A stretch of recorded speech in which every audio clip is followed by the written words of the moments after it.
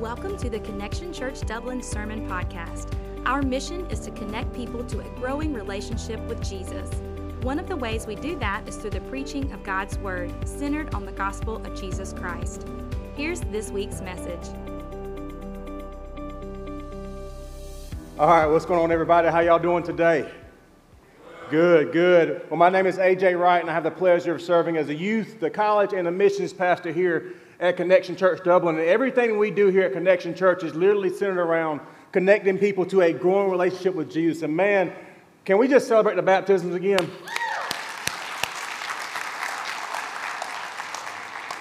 I mean, it never ceases to amaze me, the stories of the people that hit that water, man. And at 9 o'clock, we had 2 get baptized, and then, man, to see those people hitting that water, man, God is truly doing something amazing in the life of our church and even in this community.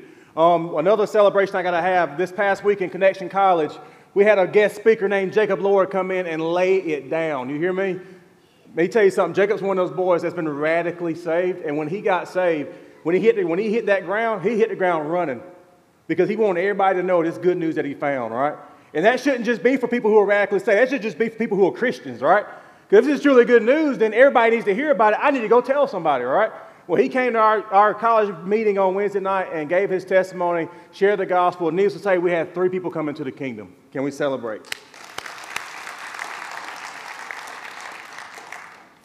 Well, moving on back into the series now. As you see, we're in a series. We've been walking through the book of Romans, and we've been here for the past 12 weeks. And man, what a series this has been. Because the book of Romans is one of those books where I believe every Christian needs to read this book at least once a month. This book has been literally behind every great Christian awakening that's happened throughout church history. This book has been the driving source behind it. Romans is the most clearest, in-depth look at the gospel in all of Scripture. And in the book of Romans, Paul lays out why the gospel alone is the answer to all of humanity's problems. I was at a baseball practice last week with our 5- and 6-year-old T-ball team, and I always do devotion with them once a week. And I was asking the kids, like, who is Jesus? And the kids said the gospel. So, all right, that's a good start. All right, how do we get to heaven? They says the gospel. I was like, good. And every time I gave them a question, they kept responding with the gospel. And I was like, you know what? It is what it is. The gospel is truly the answer to all of humanity's problems, what I came back to. So last week, if you was here and you missed the sermon, we was in Romans chapter 6, the very first part. And if you missed it, I kind of want you to go back and watch that sermon because it's kind of like this is like the part 2 to his first part sermon.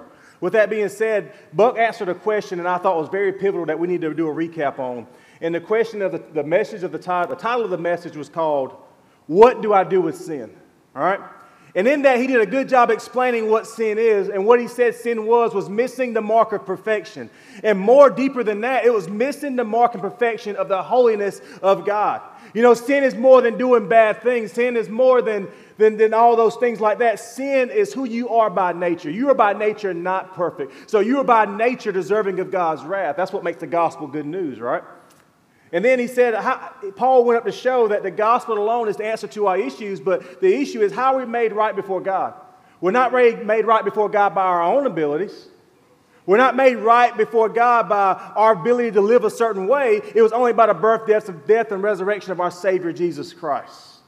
And if you have your Bibles, and I hope you do, go ahead and flip to Romans 6, and let's read verses 15 through 23. 15 through 23. I'll give you a second to get there.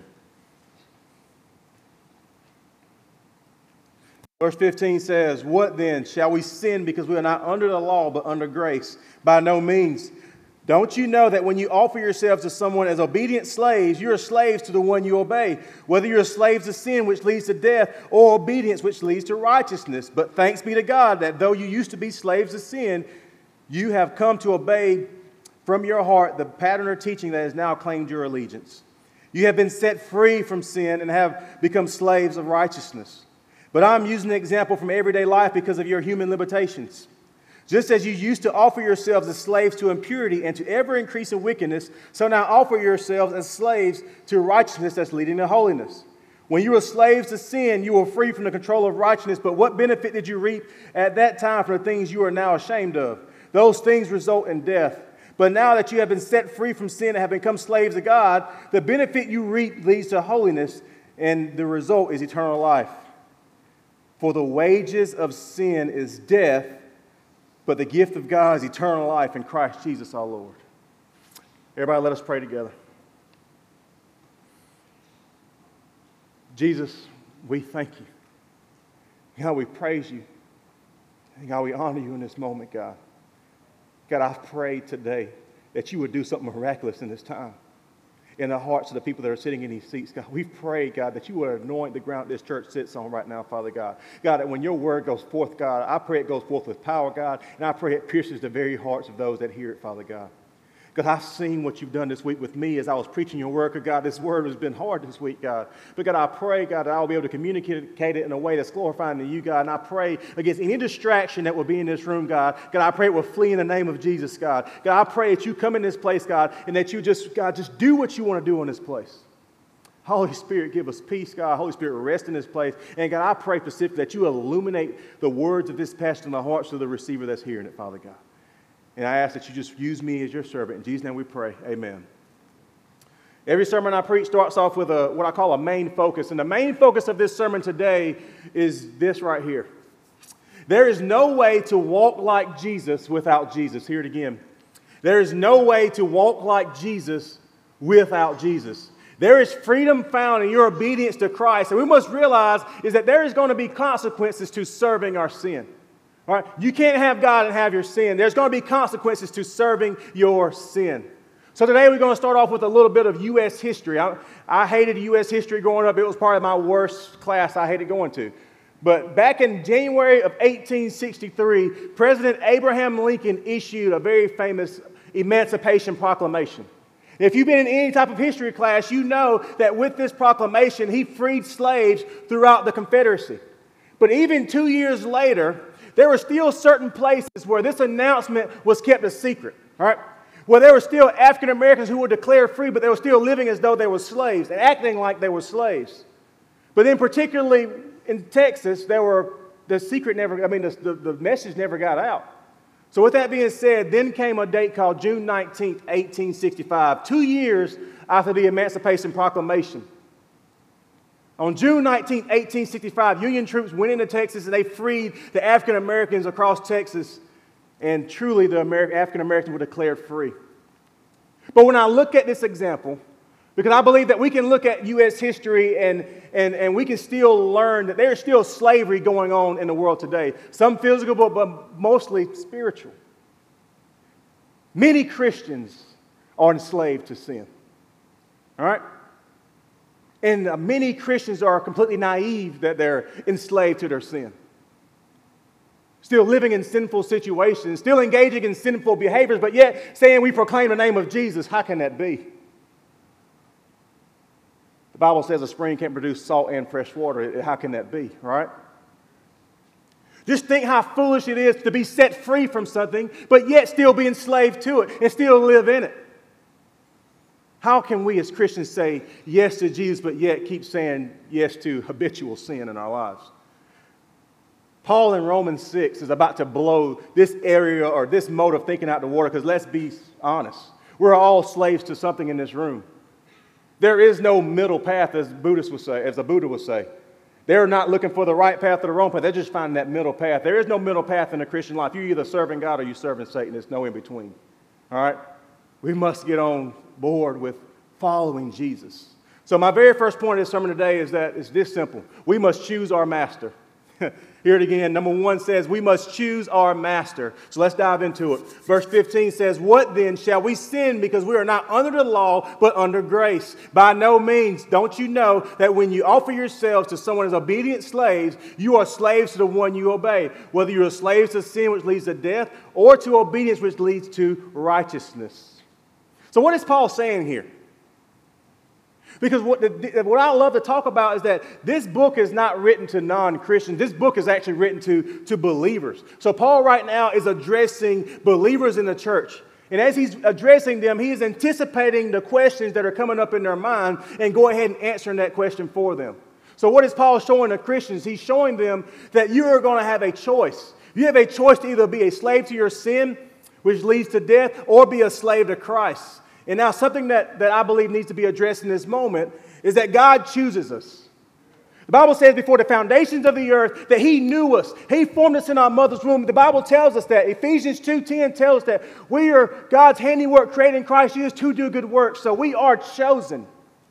And he is primarily responsible for our salvation. The Bible also says he is the Alpha and the Omega. He's the beginning and the end. If he started something, he's going to finish it. God is primarily responsible for your salvation. But with that being said, we still have a choice.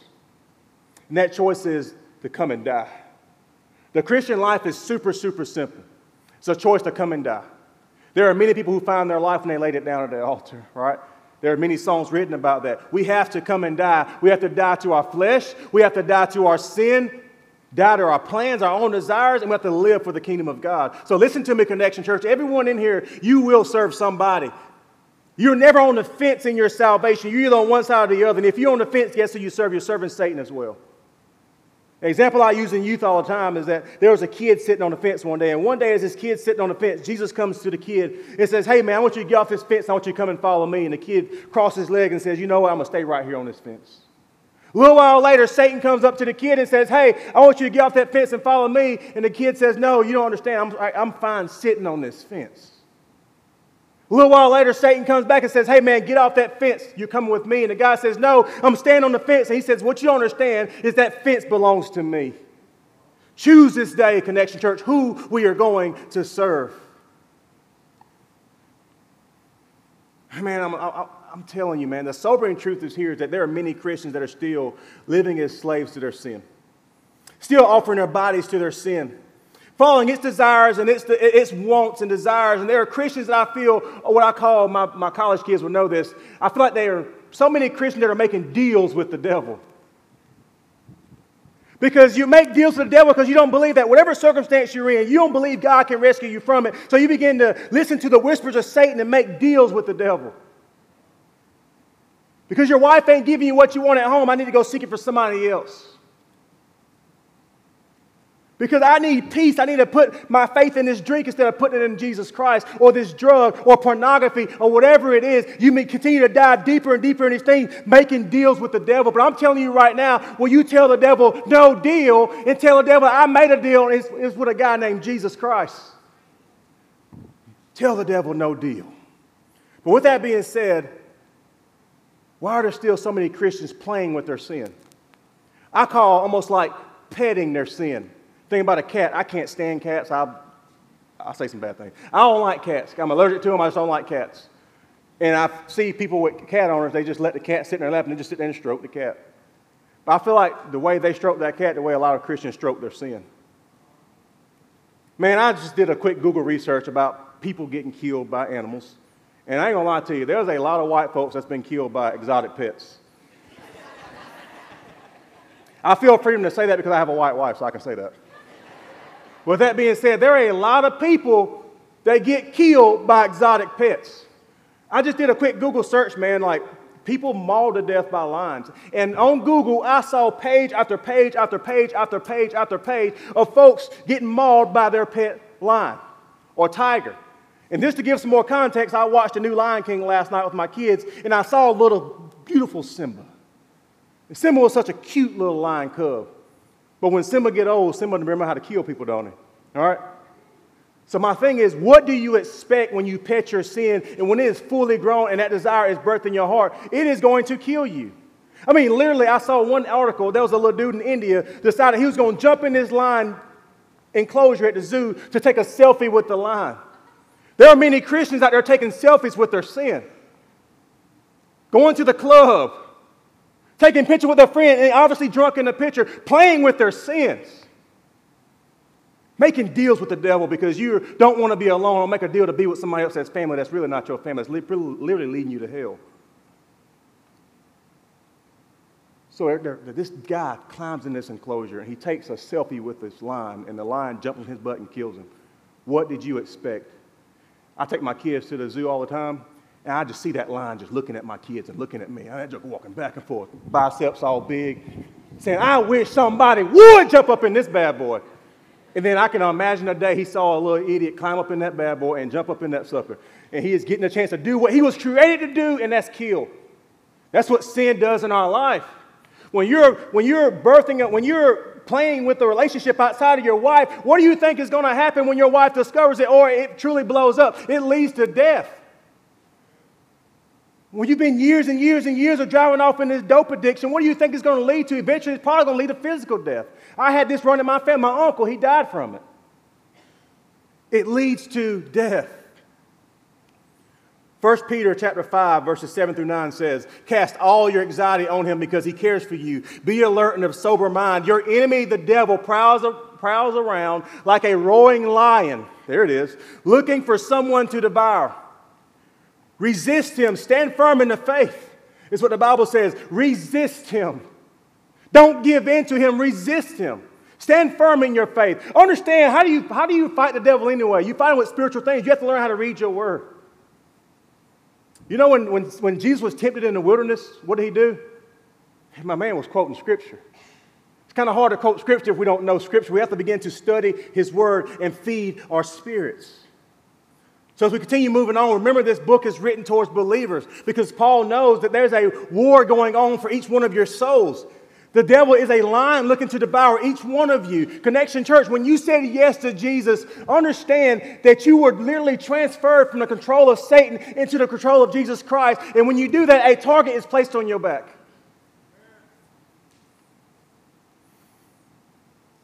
Satan wants to keep you from advancing the kingdom. Satan wants to keep you, husbands, from leading your wives and children in a way that's glorifying to God.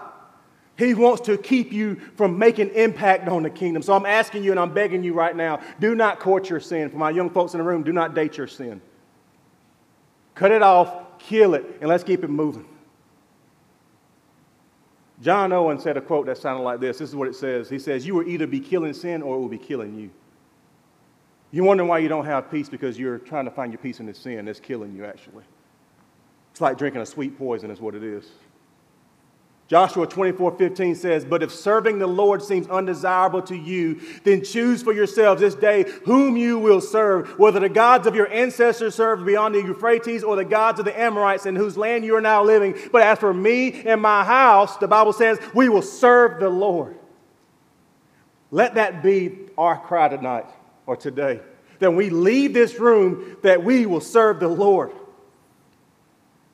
That we will do what we were called to do for the sake of our communities, for the sake of the mission of God that you were all created for. Connection Church, make a decision who you're going to serve today. If you're going to serve the God of Abraham, the God of Isaac, the God of Jacob, if you're going to serve your Lord Jesus, then let us put our faith where our mouth is. I take it a step further. Let us put our faith where our feet is and begin to leave these walls and begin to engage a world that is desperate and dying for the good news of Jesus Christ. Because at the end of the day, we are all on a journey. When you say yes to Jesus, your seat is secure for all of eternity, which is a beautiful thing. But we're not there yet. We're justified. That's beautiful. But now we have to walk. This thing is called a process called sanctification, growing into the image of Christ, all right?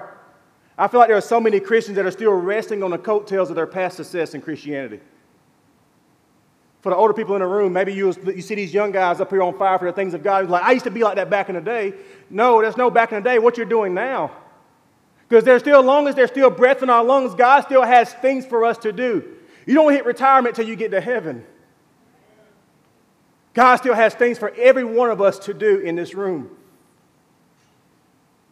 Something I want to hit on before I move on. Satan isn't scared of a church that gathers on Sunday. He isn't scared that we come and we worship. He isn't scared that when you raise your hands and tears fall from your eyes, that does not scare Satan. We start striking a blow to Satan when we realize what we've been called to do and we leave these seats and we go outside this community and we begin to evangelize this community. When we get tired of seeing the darkness that rules our community and we say, not on our watch, I'm tired of seeing souls go to hell. And if their community is going to go to hell, they're going to go to hell over my dead body because I'm going to lay in the middle of it. I'm going to teach them the good news of Jesus. I believe the American church, Connection Church, has been dormant for way too long. It's time to take the pacifiers out of our mouth and begin to do what we were called to do. We're participating in the most urgent thing in all of the world. Is God sovereign? Yes, but understand this. We were purposed in God to go beat hell down in the name of Jesus. So my application question before moving on, What sin, everybody, think eternally right now. What sin are you courting in your life that needs to be cut off? Some of these things can be good things that have become God things. What thing are you courting? What sin are you petting in your life that need to be cut off? It leads me to my second point. If you're taking notes, it sounds like this. It says, you resemble what you worship. You will resemble what you worship. Or better yet, you resemble what you are enslaved to. Romans chapter 6, verse 17 says, but thanks be to God that you used to be slaves of sin. You have come to obey from your heart the pattern or teaching that has now claimed your allegiance. You have been set free from sin and have become slaves to righteousness. So at this point, Paul has been showing Christians that you have a choice. You either be slave to your sin or you be slave to righteousness, right? But we must realize there is no middle road. We all serve somebody. And the danger is we have to realize that people still may be Christians and still offer themselves up to sin. Then he goes on to Romans chapter 6, 19 says, I am using an example from everyday life because of your human limitations. Just as you used to offer yourselves as slaves to impurity and the ever-increasing wickedness, so now offer yourselves as slaves to righteousness leading to holiness. When you were slaves of sin, you were free from the control of righteousness. What benefit did you reap at that time from those things that you are now ashamed of? These things result in death. One of the things I've always heard Pastor Buck tell me early on when he was a disciple of me at Chick-fil-A, he says, AJ, sin always overpromises but underdelivers. And this is what I believe that Paul meant when he said in verse 21, what benefit did you reap from the things that you are now ashamed of, those things that now result in death? So for people that were, I was one of those guys that was somewhat radically saved, if you know what I mean. I was living like hell on earth, and then I met Jesus, and he changed everything for me. And when I think of those things that I used to live in, I'm ashamed of those things. When I think of what God's rescued me from, that's when I raise my hand. I don't care who's from my left, who's to my right. I raise my hand, I worship God because you don't know what he rescued me from. And when you understand that, you have a reason to what I call raise a hallelujah, if that makes sense.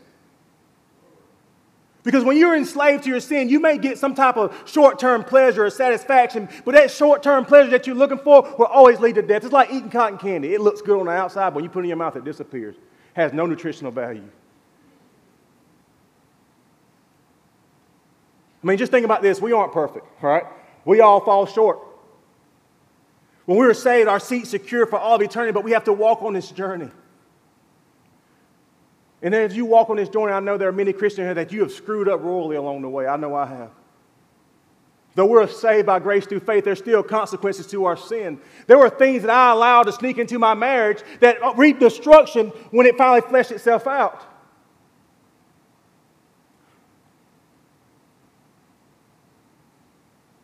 There's consequences to our sin. I want you to see that today. Praise God for his restoration power in my life and my marriage, because I shouldn't stand here today preaching this sermon because of some of the things I've done. Praise God for his provision. But moving on, I had to look it up. Let's look up affairs, for example. You know, I never heard, as I disciple men and I meet with men and whatnot, I never seen a man wake up one day and say, look at the sunshine, look at the trees, the birds are chirping, I'm going to screw up my marriage today. All right? That's not a thing that's said, but yet it still happens, right? No man ever woke up and says, today is a mighty fine day to screw something up. Let me screw up my marriage, right? So I did some research, and a quick Google research has shown me that 22% of Christians either have had an affair or will. That's almost 1.4, that's almost 1 in every 4 Christians will probably either have an affair or possibly already had one. That's a very disheartening statistic. But how does this happen?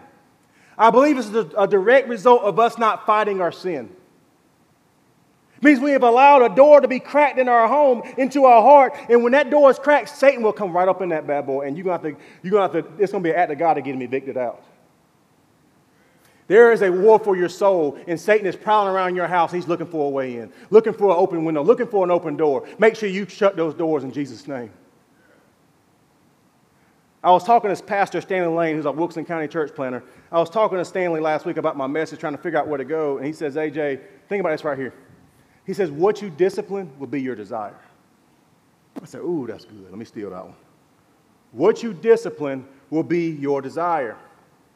Listen to me, Connection Church. If you continue to make it a discipline to continue and invest in a relationship that's not your wife, An unholy desire will be the result. If you make it a discipline to watch pornography, an unholy desire to commit adultery will be birthed or do other things. If you make it a discipline to go on social media and like pictures of women that ain't your wife, an unholy desire will be birthed. For the ones that are radically saved, what benefit did you reap when you see the things that you're now ashamed of? Nothing. It led to chains, it led to baggage, it led to bondage, living in guilt, living in shame. And then when you get to that place of living in guilt and shame and dragging that baggage, that's when Satan starts to whisper in your ear, you can never be used by God. Oh man, I can't come to that church. Man, that church will burn down as soon as I walk through the doors. I've heard that many a times.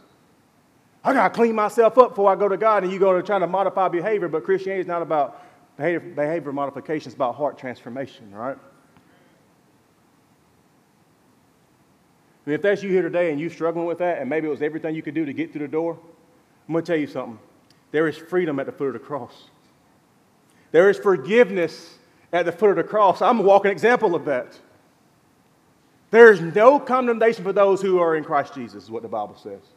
But my question is right now, James 5:16 says, confess your sins to one another and confess it to God. Confess your sins to one another. A prayer for a righteous person is powerful and effective. If you're struggling in sin, come down to this altar and you get yourself right with the Lord. Repentance is a beautiful thing. I don't know why the church looks at repentance so negatively all the time. You know what repentance does? It puts your heart back in alignment with God. That's a good thing. Because there's some sins I commit that I don't even realize I committed that today.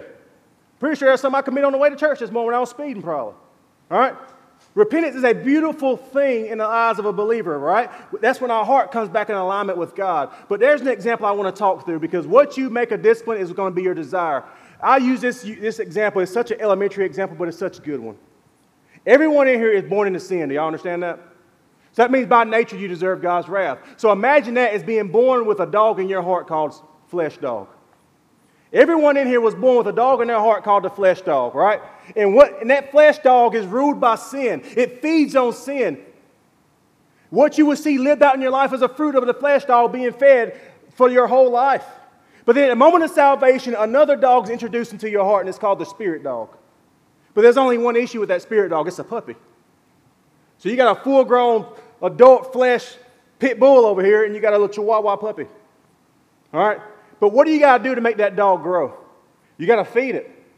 You got to give it milk to start off with. You got to give it solid food, and you got to train that dog. And eventually, as you continue to train that dog called the spirit dog will overpower the flesh dog. And what you will see fleshed out in your life will begin to be fruits of the Spirit. So, Christian, use this as a litmus test to test where are you at right now? Which dog are you feeding? Are we in our word? How many times do you feed your body every week? Some people eat 3-4 times. Jake, how many times do you eat a day? 20? I think he just eats raw chicken breast and goes to the gym all day long. Ugh. With that being said, if we feed our bodies 3 to 4 or 5 times a day, why do we feed our spirits only once on Sunday? And then expect when mess breaks loose in my life and wonder why I don't have power or authority over it, because you don't even know what authority you do have because you haven't been in the Word. Get yourself in community, get yourself in a church, get yourself in small group or discipleship group. You will not be disappointed, I promise you on that.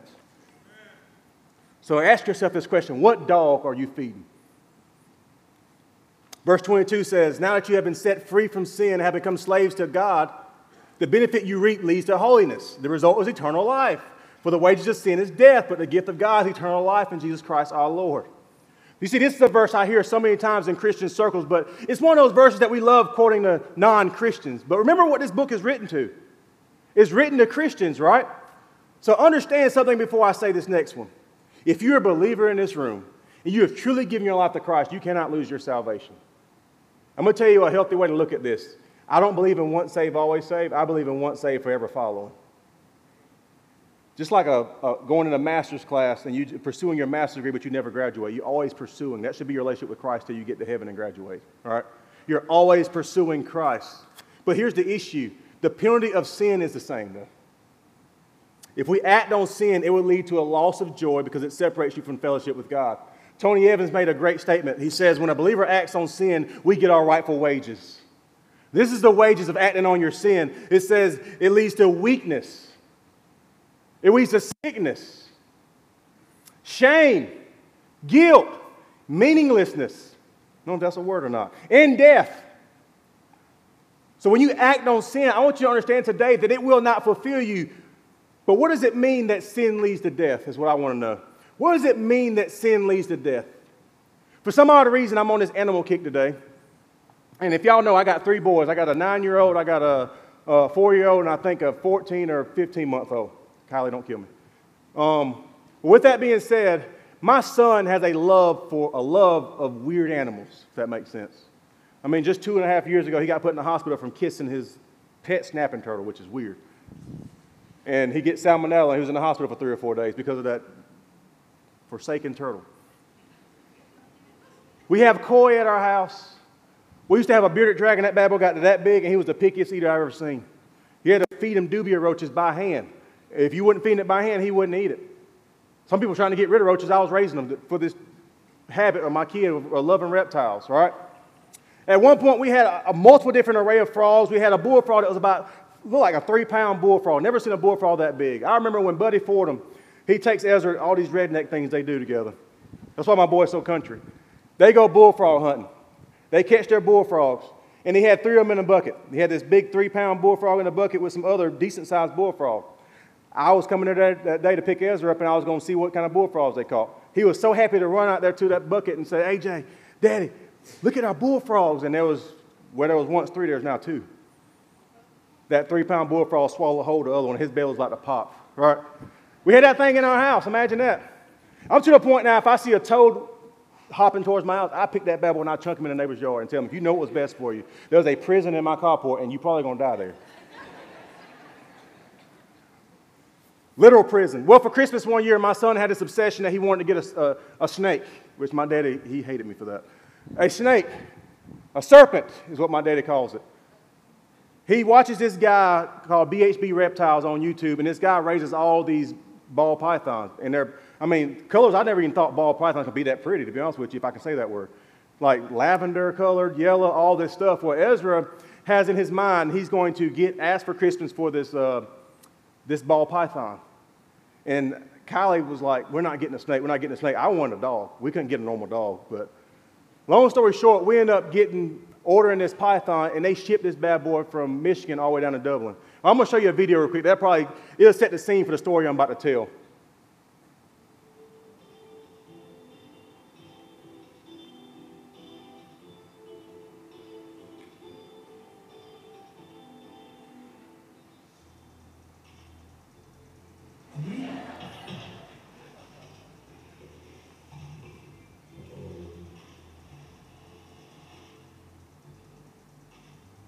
All right, you can cut it.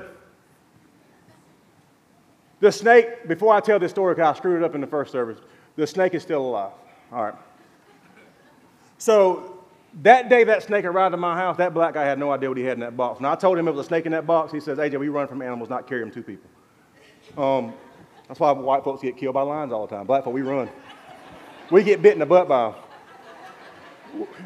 But with that being said, Ezra knew this snake was going to fulfill his every need, right? He stayed out of school that day just to make sure he was home when he received the snake. Months earlier, we went to a place and we found a tank, and he researched all these things on how to take care of the snake, the heating pad that you got to bolt to the bottom of, what type of rats you got to feed this bad boy, and how to get him to eat frozen thawed rats and all these things. He researched all that stuff because he knew that snake was going to fulfill his every need. That day, when that snake was on the way to my house, he checked my phone 30 times wondering what city that snake was in.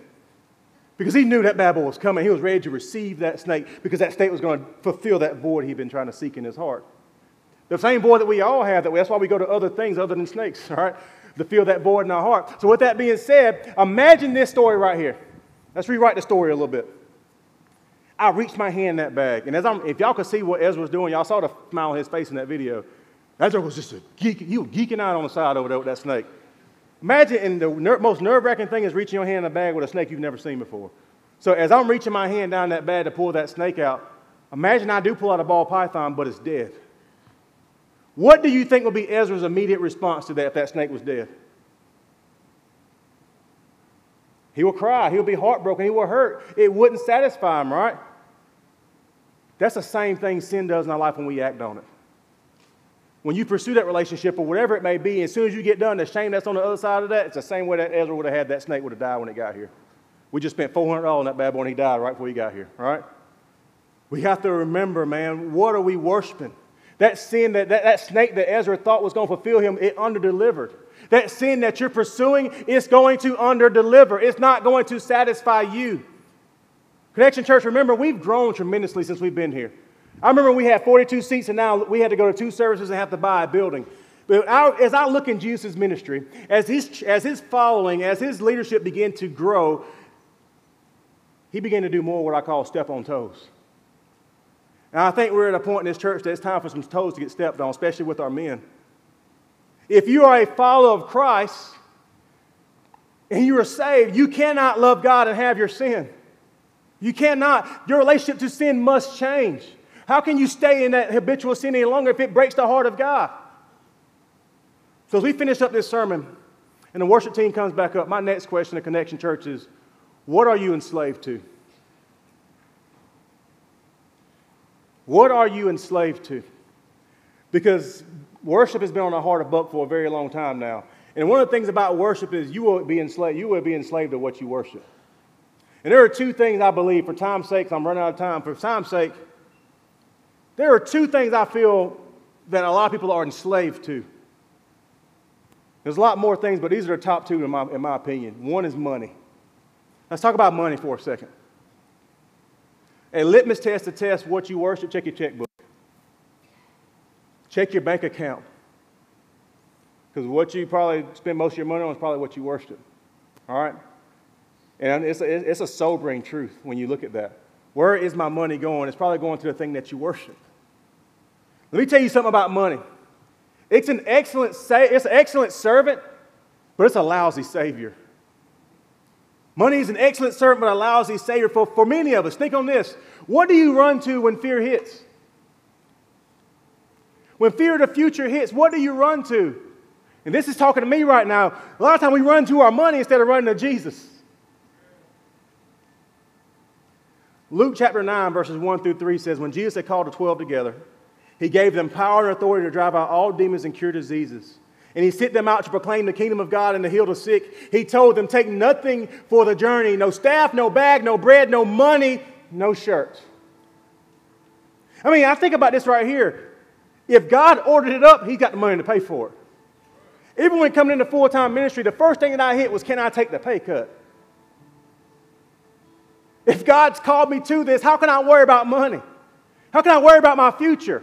Because part of the things that if I'm worrying about that, there's going to be things I'm going to lose. But hey, did I really need them in the first place? I was talking to a buddy this week, man. We detail cars together, a real close friend of mine. I saw him on Facebook one day. He polished a pontoon boat I think the guy that owned the pontoon boat was actually here. He polished them pontoons. Them bad boy was shiny, and I ain't never seen nothing so shiny in my life. Black folk, we love chrome. So I had to reach out to this guy and say, hey, man, what did you use to polish them pontoons, man? You did a good job on that boat, man. That was awesome. And we began to build this beautiful, beautiful, beautiful friendship. But this past few months, he's been having a tough time. There have been some things popping up. He's lost some things.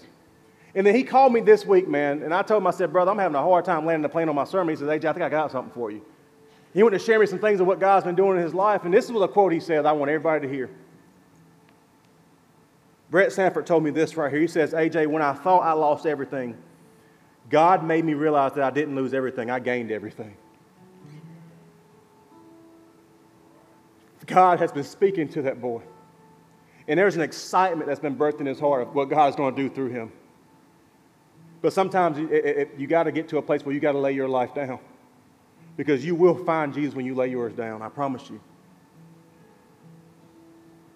And I believe the reason for many of us, though, we pick lousy saviors is because we cannot trust God.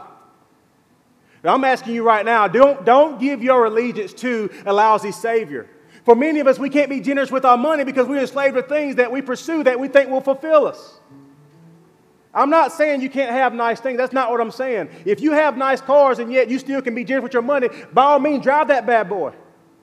But if you can't be generous and help people and help push God's kingdom forward because you're a slave to a car payment, then that is a problem, my friend. We got to question, what do I truly worship? Do I worship trying to keep up with the Joneses, or do I worship God? The second thing that keeps us enslaved, and this is talking to men right now, is our pride. Men, we are called to be the spiritual leaders of our home. We are the ones called to set the spiritual thermostats of our home. Being a man is not about being tough. Being a man is not about forcing yourself to bring your kids or your wife to church, though that is a start.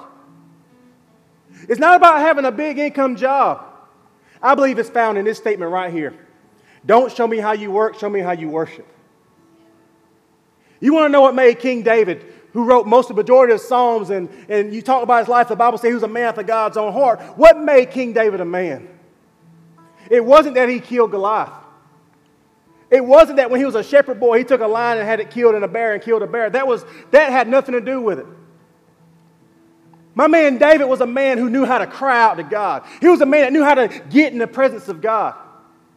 There's a certain psalm that David is on the run from his son, and he's in a desert, and he says in the scripture, in a dry and parched land, my soul longs for you. My whole body thirsts for you. My man is thirsting to death, and he is worshiping God. That's what made King David a man. My man knew what it was like to repent sin. You want to know the mark of a healthy Christian is repentance. How often are you repenting of your sin? As men, we should be the lead repenters in our household for the sake of our wives and for the sake of our kids, because they're following your example as well. And I'm challenging each one of you tonight or today. As I land the plane on this sermon, there are many men sitting in this room right now. I challenge you to come down to this altar after I get done preaching and you begin to lay your life down to Christ. For the sake of your family, for the sake of this community that we're in, for the sake of the mission that God called you to. Come down to this altar and pray, God, show me what sin am I holding on to that's keeping me from being effective in the kingdom. Men, you do not want to be the spiritual lid on your household. We got to learn how to drop our pride. I was just talking to some women this week, and they was telling me, AJ, I really want to come down and pray at the altar, but I won't go because my husband won't go with me. Could it be that there are men that are truly keeping their wives from meeting Jesus Christ because they don't want to let go of their pride? That your kid could be going to accept Jesus Christ and going into his kingdom, but because you don't want to lay your pride down, you are being the lid on what your kid can even experience. Don't be the lid on your house's spiritual growth. Men, the gospel is offensive. I know it is. And if this message is offensive to you and you feel like this is calling you out, then maybe you need to question and ask God, why am I feeling this way in my heart? What is this feeling that's welling up in my heart? God, come down to this altar and pray to God. God, show me what it is that I'm feeling. God, I don't want to feel this way. Because if you're feeling that way, that something's wrong, it might be because something is wrong. It's time for us to step up and take the pacifiers out of our mouth and beat hell down in the name of Jesus, I promise you.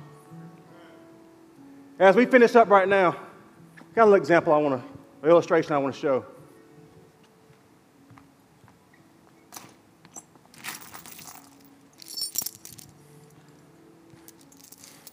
When Satan comes to you, you know what he doesn't do?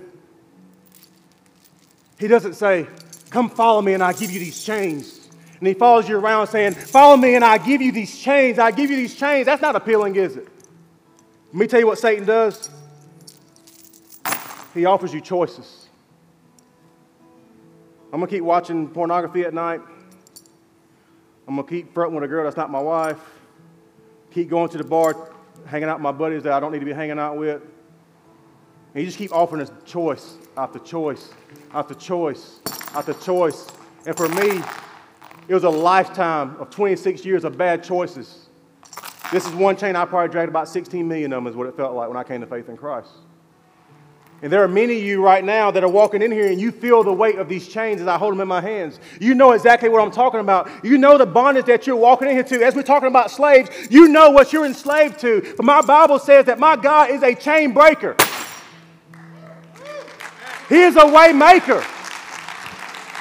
I don't know what you walked up in here with today, but my God is sufficient to meet your every need. I'm telling you right now, men, women, whoever it may be, come down to this altar and lay it down at the foot of Jesus Christ. Because if you want to find freedom for what you're in, it's going to be found when you lay your life down. I promise you on that. Everybody bow your heads.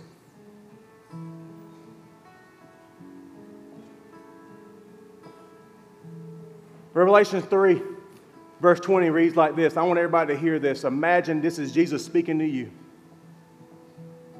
And if you're here right now and you feel something tugging on your heart, maybe that's you realizing that, hey, I don't truly have a relationship with God right now.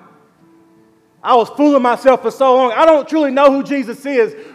Imagine this is Jesus speaking right to you. And this is what he says. He says, here I am. I stand at the door and I knock. He's knocking at your door right now. He says, if anyone hears my voice and opens the door, I will come in and eat with that person and they with me. To the one who is victorious, I will give the right to sit with me on my throne. Just as I was victorious and sat down with my Father on his throne, whoever has ears, let them hear what the Spirit says to the churches. For the one that needs salvation right now, hear what Jesus is trying to say to you. He's knocking at your heart. He's asking all you do, will you please respond? So if you're in this moment, you realize that, hey, I realize today I'm enslaved to my sin. I don't have a relationship with Jesus. Would you lift your hand?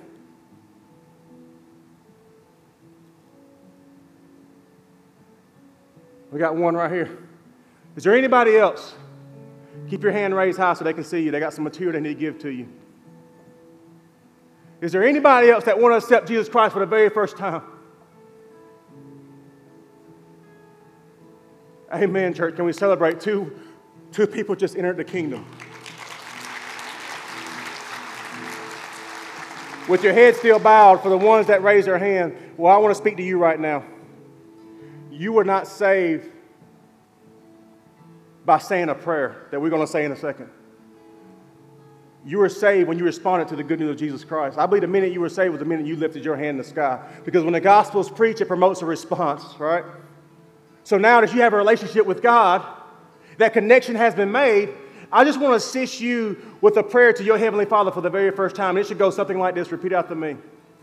Dear Heavenly Father, I come to you just as I am.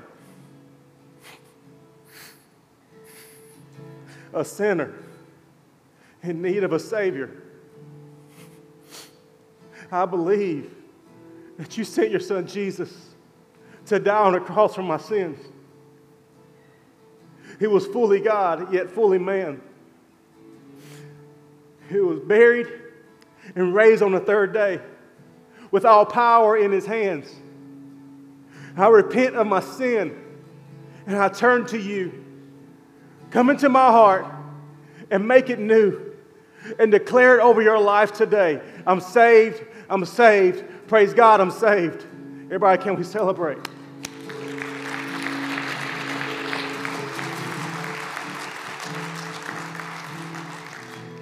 Last thing before I sit down. I have to love people enough to share hard truth with them. This message was hard, but it was equally hard on me as I was preparing it this week because God was kicking me in the face the whole time I was preaching it. But I will be down here at this altar, and I challenge every man in this room, come down here and start today. There are literally women who want to come to the altar, but they won't come because their husbands won't come with them. Do not be the lid on your household spiritual growth. And that's the most loving thing I can say at this moment. Love you guys. Thanks for tuning in to the Connection Church Dublin Sermon Podcast. We pray that this message stirred your affections for Jesus. We would love for you to subscribe to the podcast and share it with others.